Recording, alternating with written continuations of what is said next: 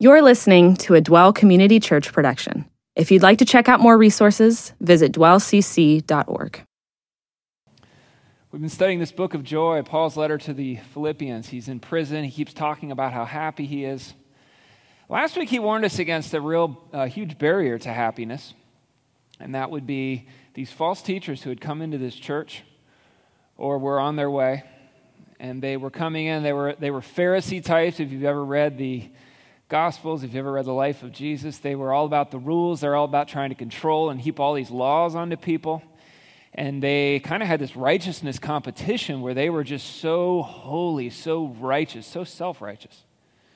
And they tried to hoist this on these Philippian believers as well. And Paul knew that would destroy their joy. Remember also Paul said, look, if these guys want to have like a righteousness competition, if they want to compare resumes, well, I'm better than them in every way. And he listed his righteousness resume. But then you remember he got to the end of it and he said, but you know what? He said in verse 7, whatever things were gained to me, all those things that are so awesome in the eyes of religion, those things I've counted as loss for the sake of Christ. He's doing a lot of counting. He's recalculating here. I count those as loss, actually. More than that, I count all things to be lost in view of the surpassing value of knowing Christ Jesus my Lord, for whom I have suffered the loss of all things, and I count them but rubbish or dung, or even stronger, more vulgar words, as we saw last time. I count them but rubbish so that I may gain Christ and may be found in him, not having a righteousness of my own derived from the law, but that which is through faith in Christ. Yes, the righteousness which comes from God on the basis of faith. And so here we see two types of righteousness. We see plan A. How do you get to heaven? Well, plan A, for most of us, we're going to try to be good. Isn't that the religious instinct? And so we have a righteousness of our own, and we follow the rules, and I am proving myself righteous. And Paul said, there's no way you can stack up to God's perfect standard. Why not go with plan B, the righteousness which comes from God? And notice it's sandwiched with faith. It's that which is through faith in Christ, and it's righteousness which is on the basis of faith. And so it's by placing our trust in a Savior, not by accomplishing, but by trusting. That's how we receive salvation. That's the good news that Jesus came to bring. That's the good news of the Bible. If you want a pretty good outline of chapter 3 of Philippians, remember this verse we spent a whole week unpacking in Philippians 1:6? Paul says, God who began a good work in you will perfect it until the day of Christ Jesus. We spent a whole week on that. That kind of gives us an outline for Philippians 3. The first 9 verses of the chapter, it's all talking about the work that God began, and specifically in Paul.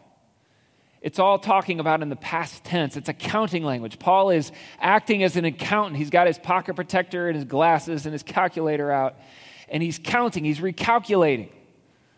The things he thought were so awesome, he now counts them as but dung, and now he says, I trade it all for the surpassing value of knowing Christ Jesus my Lord. I've traded religion for relationship. This week, the verb tense changes to the present tense. And here it talks about the work that God is perfecting in an ongoing way in Paul's life, and by implication, there's application for us. And here he takes off his, puts down his calculator and he gets out his running shoes. It's athletic imagery. He's running, like running a race, or he's like a hunter hunting his prey. And so we see the ongoing work of God perfecting this initial good work where we become more and more like Christ, where we know him better and better. And then next time we're together studying Philippians, we're going to see the final stage, and it's all in the future tense, when God's work is completed at the return of Christ, the day of Christ Jesus. And so that's what we've got to look forward to next time, a teaching on heaven. This week, though, we're going to talk about this middle section of the chapter, the work God is perfecting. And hopefully we can learn some things about spiritual growth. Chapter 3, verse 10. Paul says, that I may know him. He had already mentioned this back in verse 7. He mentioned the surpassing value of knowing Christ Jesus my Lord. And now he says, that I may know him. That's what I want more than anything. I want to know Christ. What does that involve? A lot of things. Knowing about Christ. We've got to know things about him if we're going to know him in a personal way. But it's more than just knowing about him. It's also knowing him as a friend, and hopefully increasingly in our lives, knowing him as a best friend, that he is our closest friend. I mean, after all, he can dwell inside of us. He's loves us perfectly. He's got a lot of traits that would qualify him for best friend. He's known and loved you since before the beginning of time. So we've got to know about Christ, and we need to know him. There's both head knowledge and personal knowledge in this relationship with him. And Paul says, I want them both. There's a becoming like him, where we're transformed, where we're more and more like him, so we know him better just as we learn to think the way that he thinks, act the way that he acts. We start to have shared goals, where we're both striving for the same things. And there's a certain closeness that can come when you've got, kind of a shared mission with someone. We seek to please him. We want to make him happy. We want to do things that just please Christ because we love him and we want to make him happy. And we look forward, we long for that day when we will unhindered, we'll see him face to face in heaven. And we won't have all the barriers that we've got in our way now, all the layers of distance, as close as we are. So how do we know Christ? How do we get this kind of close relationship? Don't you want that kind of a relationship with Jesus? Isn't it amazing you can have this kind of a relationship with the creator of the universe? That's right, we can. This is not religion, guys. This is relationship. This is love with the God who is love. How do we know Christ? He's going to give us a few more lines on this. He says, I want to know him. I want to know power. Yeah, power of resurrection. Jesus did raise from the dead. And something about the power that did that, that's a power that we can know in a personal way. He says, and the fellowship of his sufferings. Doesn't that sound awesome? Don't you want to suffer like Christ did? Remember how he suffered on the cross? Being conformed to his death. Don't you want that? Don't you want to know that experience? Isn't this exciting to you? Why? In order that I may attain to the resurrection from the dead. What's he talking about here? We've got resurrections, sufferings, death, resurrection. Let's split this out a little bit. Resurrection, suffering, his resurrection, his sufferings, his death, and then that I may attain to the resurrection from the dead. So there's something I get in this. So what's he talking about? Some people are like, well, Paul really hopes he'll go to heaven. He's talking about one day he'll die and then he'll raise in the final resurrection. I don't think so. This is not about going to heaven. These are present tense verbs that he's talking about. Also, the very next verse, Paul says, not that I've already obtained it. Like, he's got to clarify that. Why would he need to clarify that? Does somebody think Paul really has already died and gone to heaven? No. So he's not talking about this future thing. He'll get there later in the chapter. No, it's not that. What he's talking about is this very well-taught doctrine in Scripture about the present experience of resurrection power. The present experience of resurrection power. What does he mean here? He says, I want to know him and the power of his resurrection and the fellowship of his sufferings, being conformed to his death. So if we want to get the power in our lives of the resurrection, this is the power for the victorious life. This is not the sinless life, but this is for victory over sin. This is power, this is effectiveness in our service of God. If we want that power, he says we also need to know the fellowship of his sufferings, being conformed to his death, in order that I can attain to that resurrection from the dead. And so somehow we partake in that.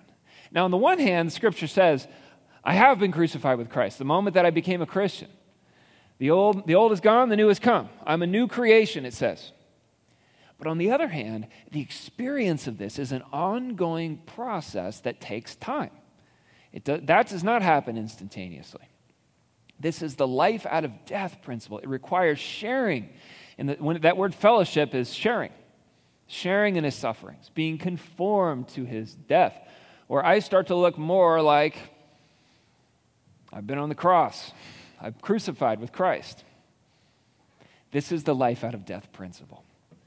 that we see taught by Jesus and the other New Testament authors. Let me give you I normally don't like to jump to other passages, but I think this is so important. I'm going to just read a few verses out of 2 Corinthians 4 and John 12. Paul writes in 2 Corinthians 4, he says, we've got this treasure, the Holy Spirit, the life of Christ. Christ dwells in us if we're Christians, but it's in jars of clay. So we've got just an old clay pot here. And he says, the reason it's in a jar of clay is to show the all-surpassing power is from God and not from us. Yeah, back then it was hard to hide your valuables, so sometimes they had a bunch of old pots laying around their house, and one of them would be like, the third pot on the right. They would stick their valuables in there. And so, a thief coming in would not know that there was something valuable in that pot. And he says, we're kind of like that. We're very unimpressive on the outside, but on the inside is a life savings. It's a valuable diamond ring or whatever. And so he says the problem is the pot hides the valuable thing on the inside, and that's our problem too. We got this valuable Holy Spirit inside of us as Christians, but the outside hides it. So what does God do? Well, Paul says, we're hard-pressed on every side, but not crushed. We're perplexed, but not in despair. We're persecuted, but not abandoned. Struck down, but not taken out, not destroyed. And so this pot is constantly being banged around. It's got drills going. It's got hammers going on. It's getting run over with the car. There's all kinds of things happening to this pot. And slowly as it chips away, the light on the inside starts to shine out. And so he says 3 times, we always carry around in our body the death of Jesus, so the life of Jesus may be revealed in our body. Isn't that what he just said in Philippians? Being conformed to his death in order I may attain to the resurrection from the dead. He says it again. We who are alive are always being given over to death for Jesus' sake, so that his life may be revealed in our mortal bodies. Again, the life out of death. The pot chips away, but the light on the inside shines out.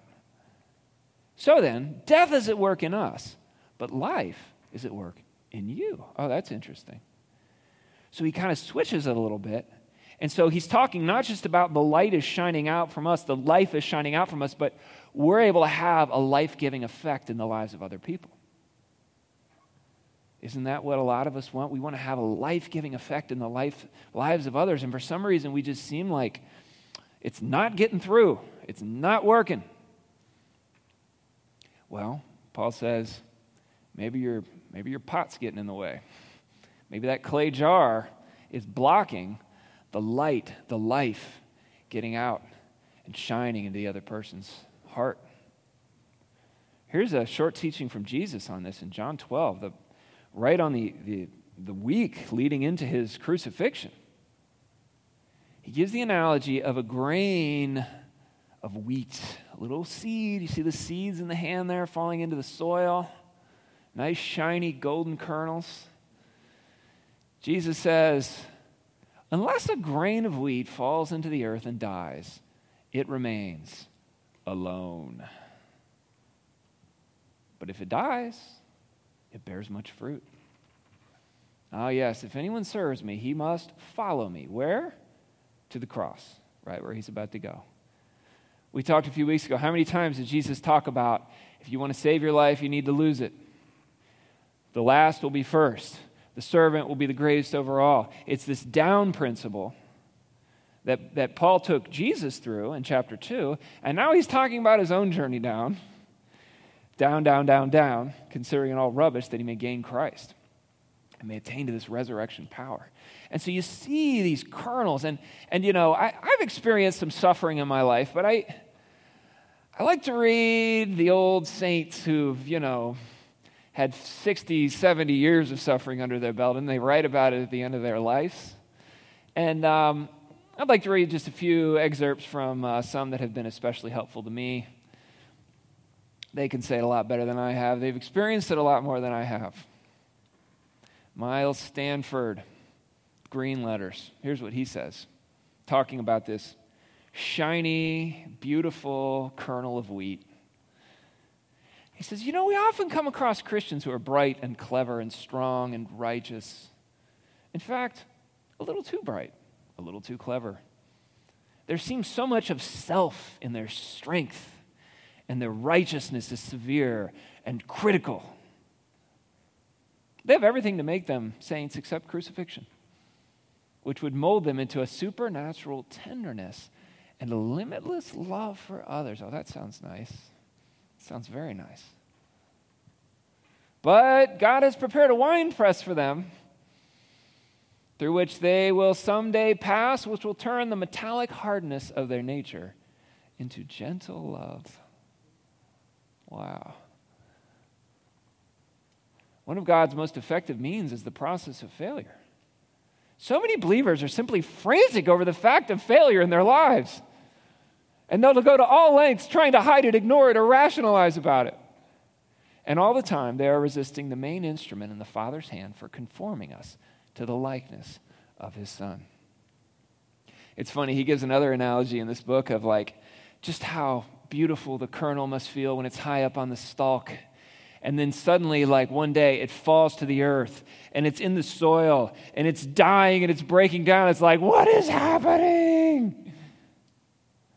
It has no idea. That is the process through which it will then be able to yield 30, 60, 100 times what it originally was.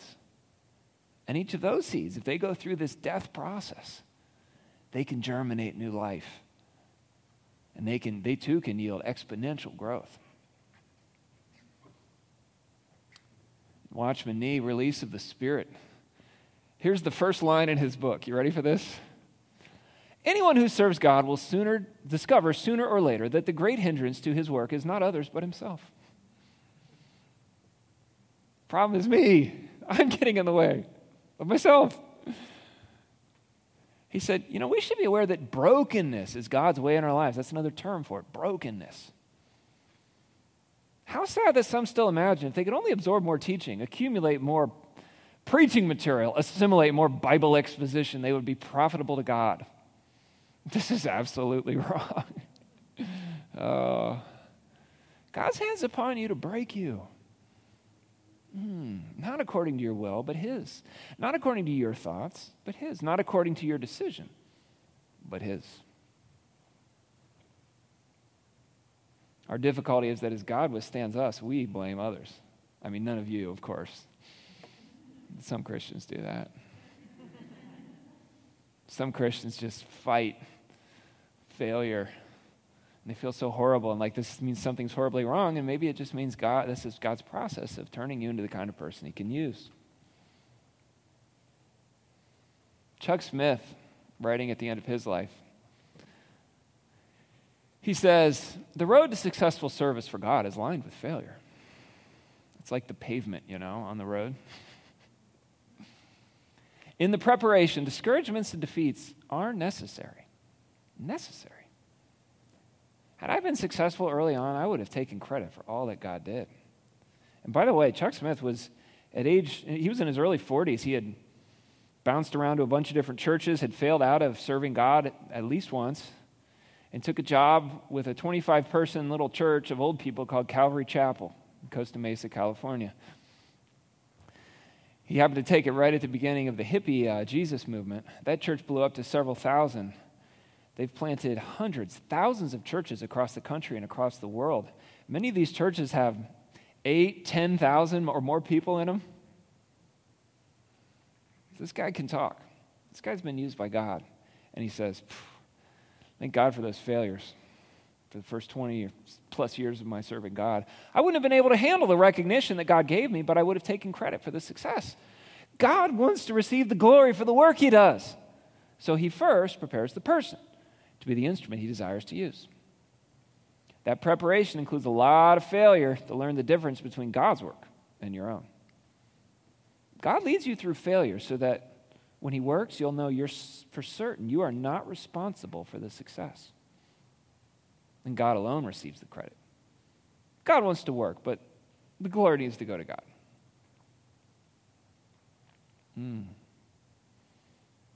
Yeah, so when Paul writes, I want to know Him and His resurrection and His sufferings and His death so that I may attain the resurrection from the dead. This is what he's talking about. This is part of where closeness with Christ comes in as well. This is where we have no other option but to draw near to him, where we're desperate, where we're hungry, where we're thirsty. We're not full and satisfied.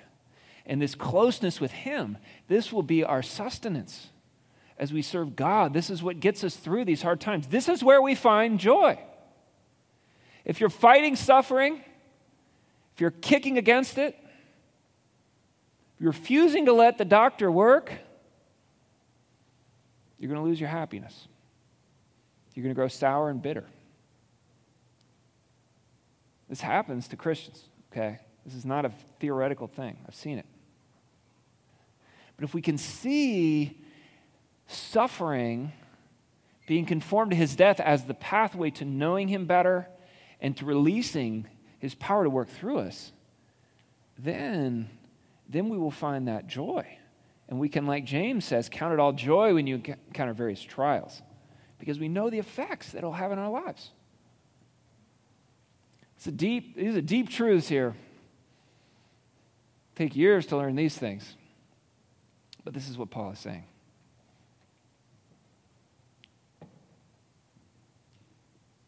And then he says, it's not like I've already obtained it or I've already become perfect. Okay, so, some Christians talk like you're supposed to reach a point where, poof, you don't sin anymore.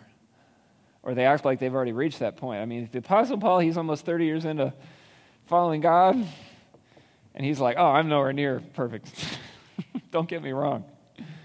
I haven't reached this in its fullest state. He's gradually getting more and more of it. You can bet that.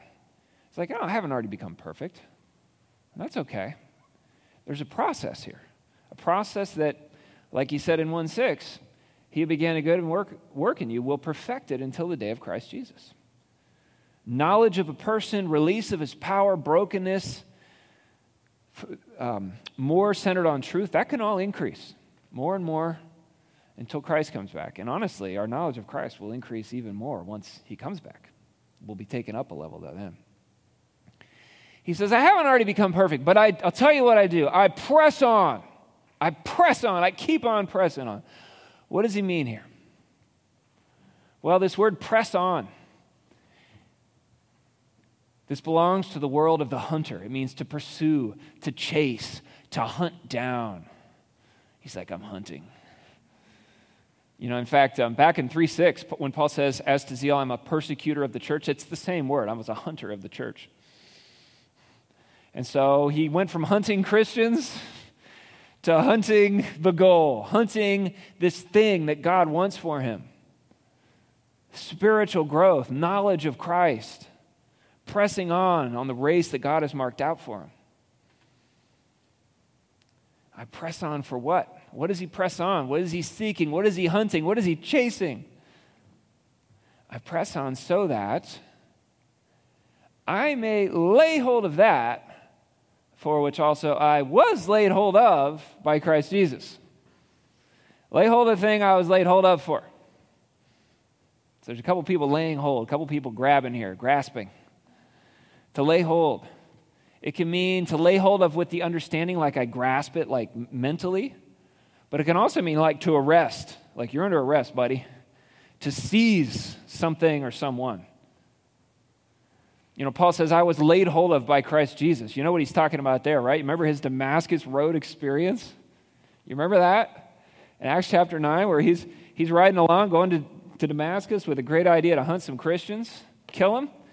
And instead, Jesus himself shows up and he's like, you're under arrest. He seized me. He got me. Paul was totally a willing participant in this, okay? But it was not his idea to start following Christ. Christ revealed himself in such a powerful way and such perfect timing. And he says, Christ seized me. He arrested me. He got me.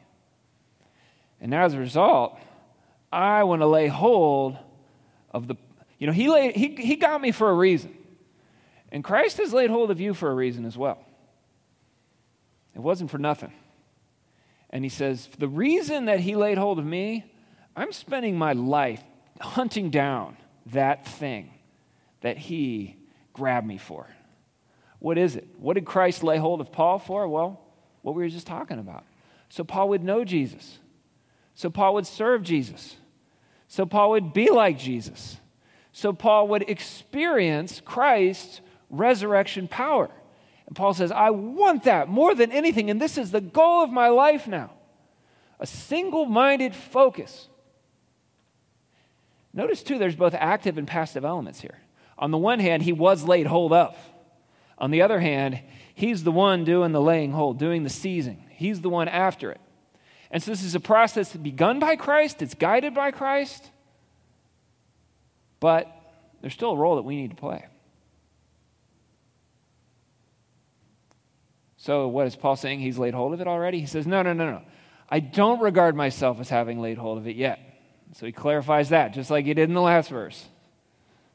But one thing. He's got his life boiled down to one thing. What about you? Do you? And is it the right thing? Remember what he said earlier? To live is Christ and to die is gain. Is one thing. Forgetting what lies behind and reaching forward to what lies ahead, I press on. That same word. I'm hunting. I press on toward the goal for the prize of the upward call of God in Christ Jesus. There's a prize. There's a goal, and it's upward. It's heavenward. And I'm pressing on for that. So there's a few things here. He describes how he presses on. There's the things that lie behind, and what's he say? He says you got to forget about those. And there's the things that lie ahead. And he says, I reach forward to those. Let's talk about these. What lies behind? I like the image of the rearview mirror. I'm sad to say that some of us are spending our lives staring not out the front windshield, but with our eyes fixed firmly on the rearview mirror. And it's one thing if we're looking back at the cross, like that's fine, all right? That's great. But that's not what is in our rearview mirror. We've got a lot of things that lie behind, and we are wasting our lives staring at them and beating ourselves up for them or patting ourselves on the back for them. And that's the opposite of what Paul was doing, remember? He's forgetting. Whatever things are gained to me, those are a big pile of dung. I just sort of swerved around with my car. What is in the rearview mirror for you? Failures and regrets? A lot of us are spending a lot of time thinking about our failures, thinking about our regrets. Some of us, it's things we did before we came to Christ. I've talked to people that said, you know, every morning for the past 25 years, I wake up and think about my abortion. And that's how that person started their day. Can you see where that could get in the way of your spiritual growth? Of sin that's been forgiven? People who committed crimes. The Apostle Paul had killed people. Remember that? That's probably not something you forget easily. Maybe some of us have committed some pretty violent crimes. And they haunt us. Christ wants to forgive those, or maybe he already has forgiven those. And you need to claim that forgiveness and stop staring in the rearview mirror. Past sexual experiences. Some of us constantly look back at those, filled with shame. We look back at, I remember I could think back to the meanest things I did to people. Things that had happened a decade or two in the past. And if I let myself, I could feel so horrible about them. Paul says, forget what lies. It's not that we don't know that it happened. Like, you know, when God forgets our sins, it's not like he's like, oh, wait, what did you do?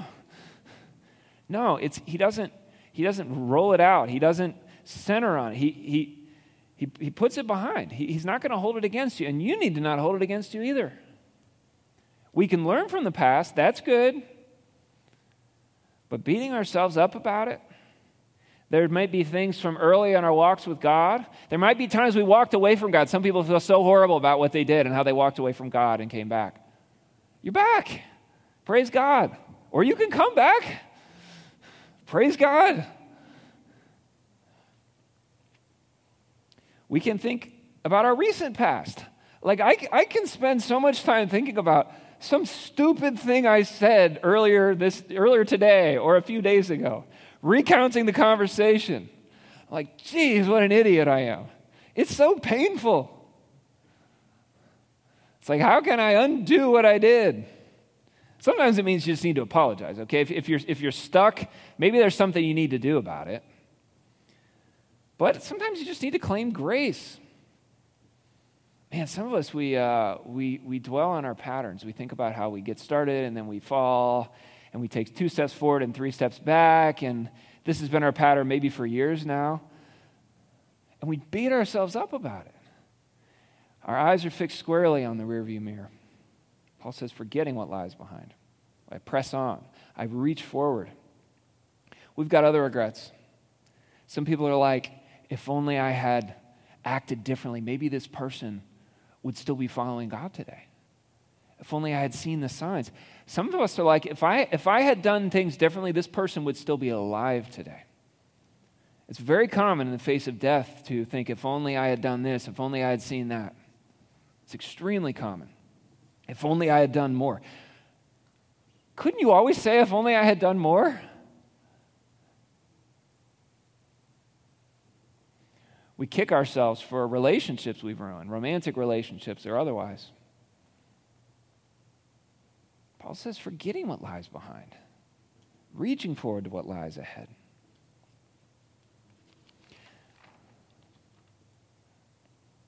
People might be like, but Paul, don't you regret persecuting the church? And he'd be like, I think he'd be like, I mean, what good would that do?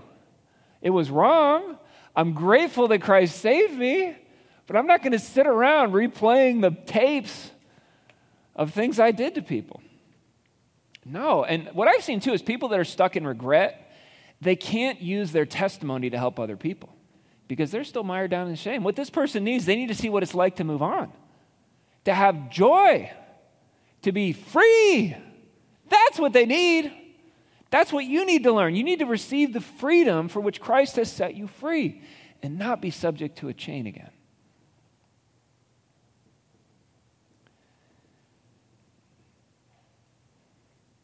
Disappointment and tragedy.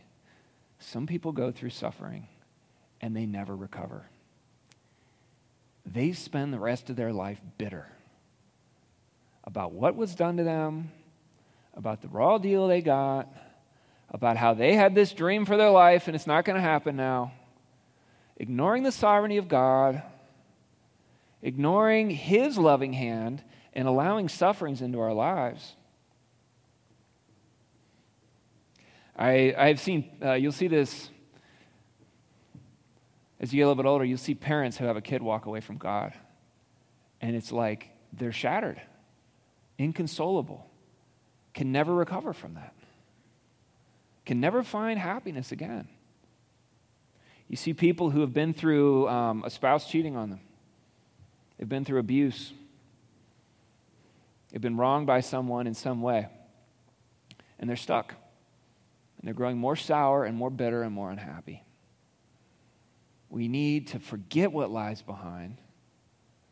We need to reach forward to what lies ahead. Sometimes it's a good thing we're thinking about. We got the good old days syndrome. We got a case of that. Where we idealize the past. We think back to high school and how good things were. The parties we used to go to, the romantic escapades we had. Some people think back to college. Some people think back to their time on the sports team, that city championship. I was All-State. I made the winning whatever. Glory days of chess club, that one checkmate that you got.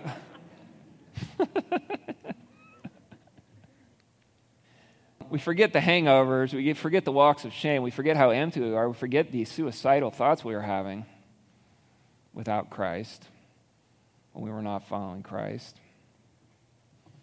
You ever meet somebody that's like living back in the 90s or the 80s or something, or the early 2000s?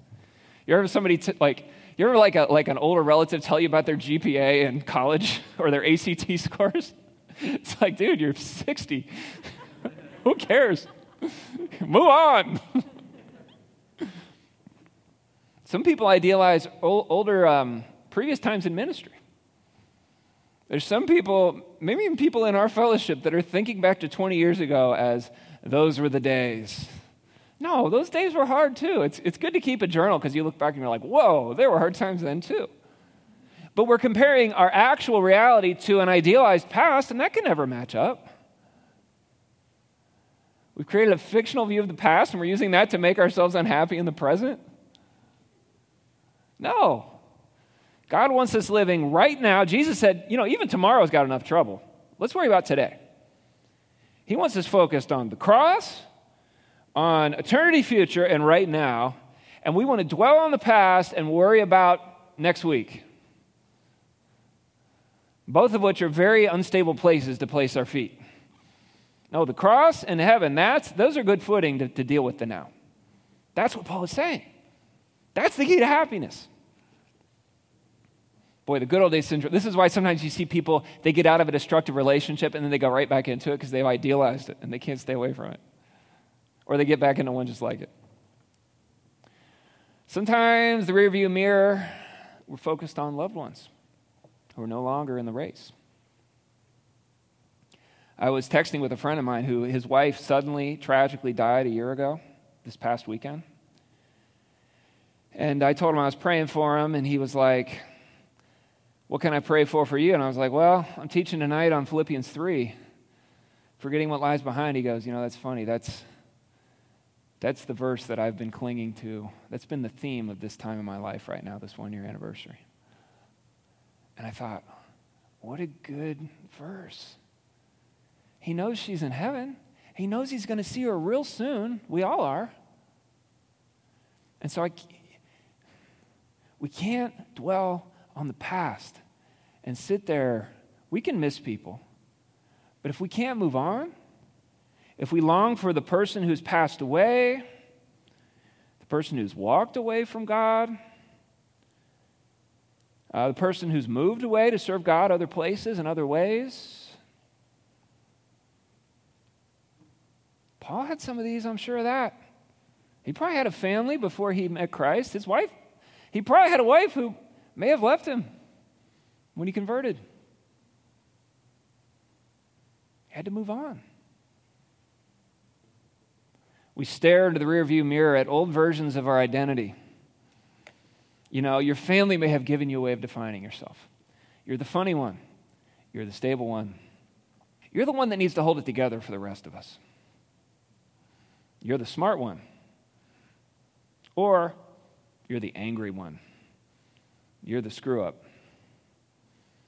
You're just a cold, mean person when you're not. So you end up trying to correct a tendency you don't even have, spending your whole life on that. You can't get an accurate view of yourself. Or maybe you've got your own views of yourself. I remember I had this view of myself that I could do really well in practice, but then I couldn't deliver in the game when the pressure was on. And I just lived with that view of myself for so long, I would lock up when any pressure came on me. I carried that over into my spiritual life. You're doomed to fail at romance. Maybe that's the view of yourself, or you've blown it, you've waited too long, and now it's hopeless. How others wronged you, yeah. Bitterness is a poisonous root, Scripture calls it. We get stuck on things that were done to us. These can be big things. These can be smaller things. Like I was telling my wife, I was like, I just can't put this conversation I had with this person out of my mind. And she was like, well, have you forgiven them? And I was like, no, that's a good point. I hadn't even thought of that. I just was replaying it, getting angry. No, we need to learn to forgive. It's not being a doormat. It's not, I can't remember. It's not forcing a feeling, but it's making sure I've received the forgiveness from Christ, admitting what really happened, and instead of punishing them and replaying it and taking it out on them, I absorb that into myself by being kind to them, by praying for them, by rooting for them, by refusing to bring it up no matter what, by refusing to replay the videos in my mind.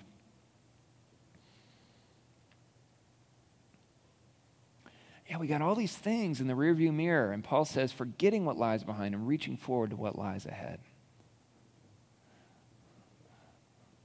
This is the positive.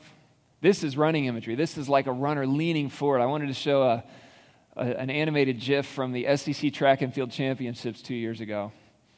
400-meter hurdle. The guy's name is Infinite Tucker. I'm not kidding. From Texas A&M. The race is pretty close, and so he leans in at the end to win. Check it out. He's the top guy. Boosh. Want to see it again? Ready? Look at that. He's just look at the shot one photographer got. And he won the race. Talk about reaching forward to what lies ahead. That's the image Paul's got here. Or here's another one. This is the London Marathon, same month, 2 years ago, April 2019. 26-year-old Haley Carruthers collapsed inches in front of the line. She's in first place. No one's even in sight behind her. And she had to crawl the final inches with a body that barely worked, reaching forward to what lies ahead. Pretty cool.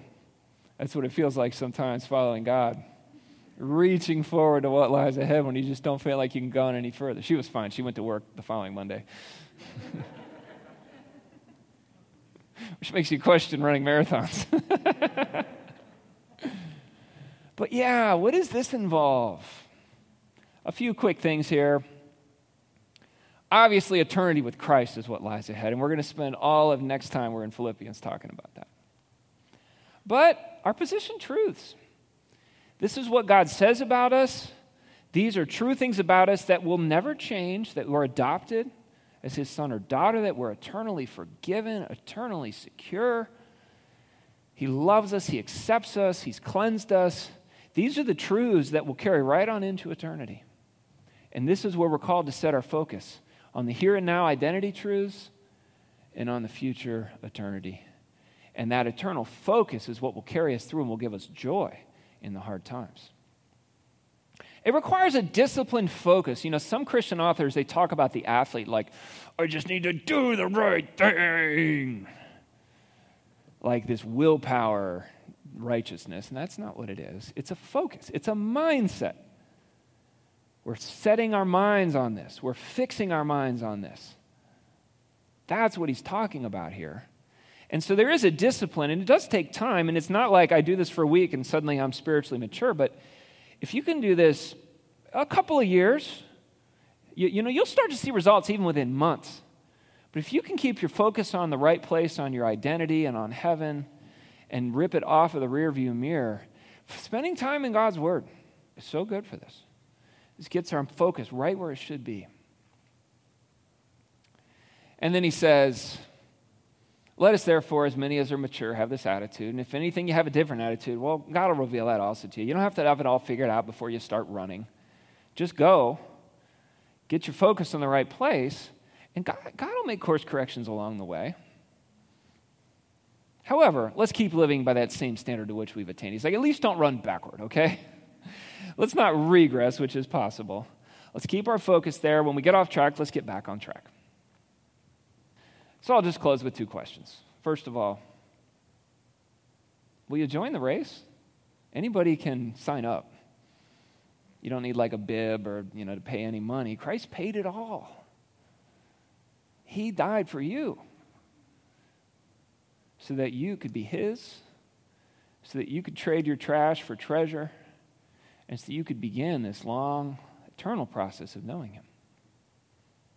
And secondly, how are you going to spend your life? Looking out the front windshield at the cool adventure ahead, or back in the rearview mirror? Why not get your focus out on eternity, where it belongs, where you're headed?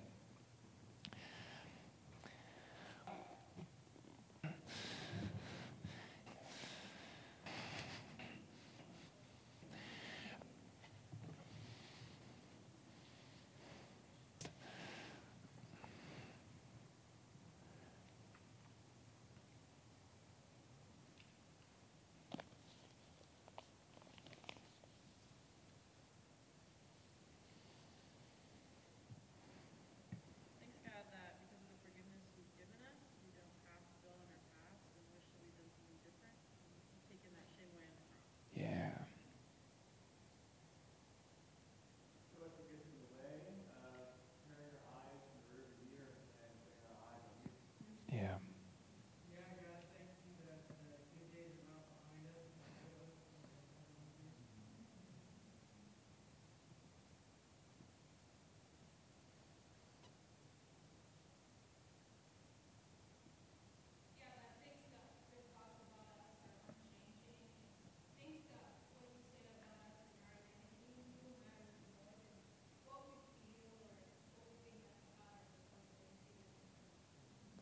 Yeah.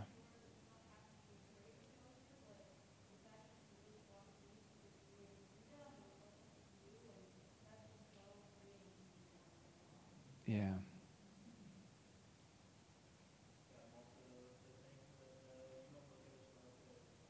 Mm-hmm.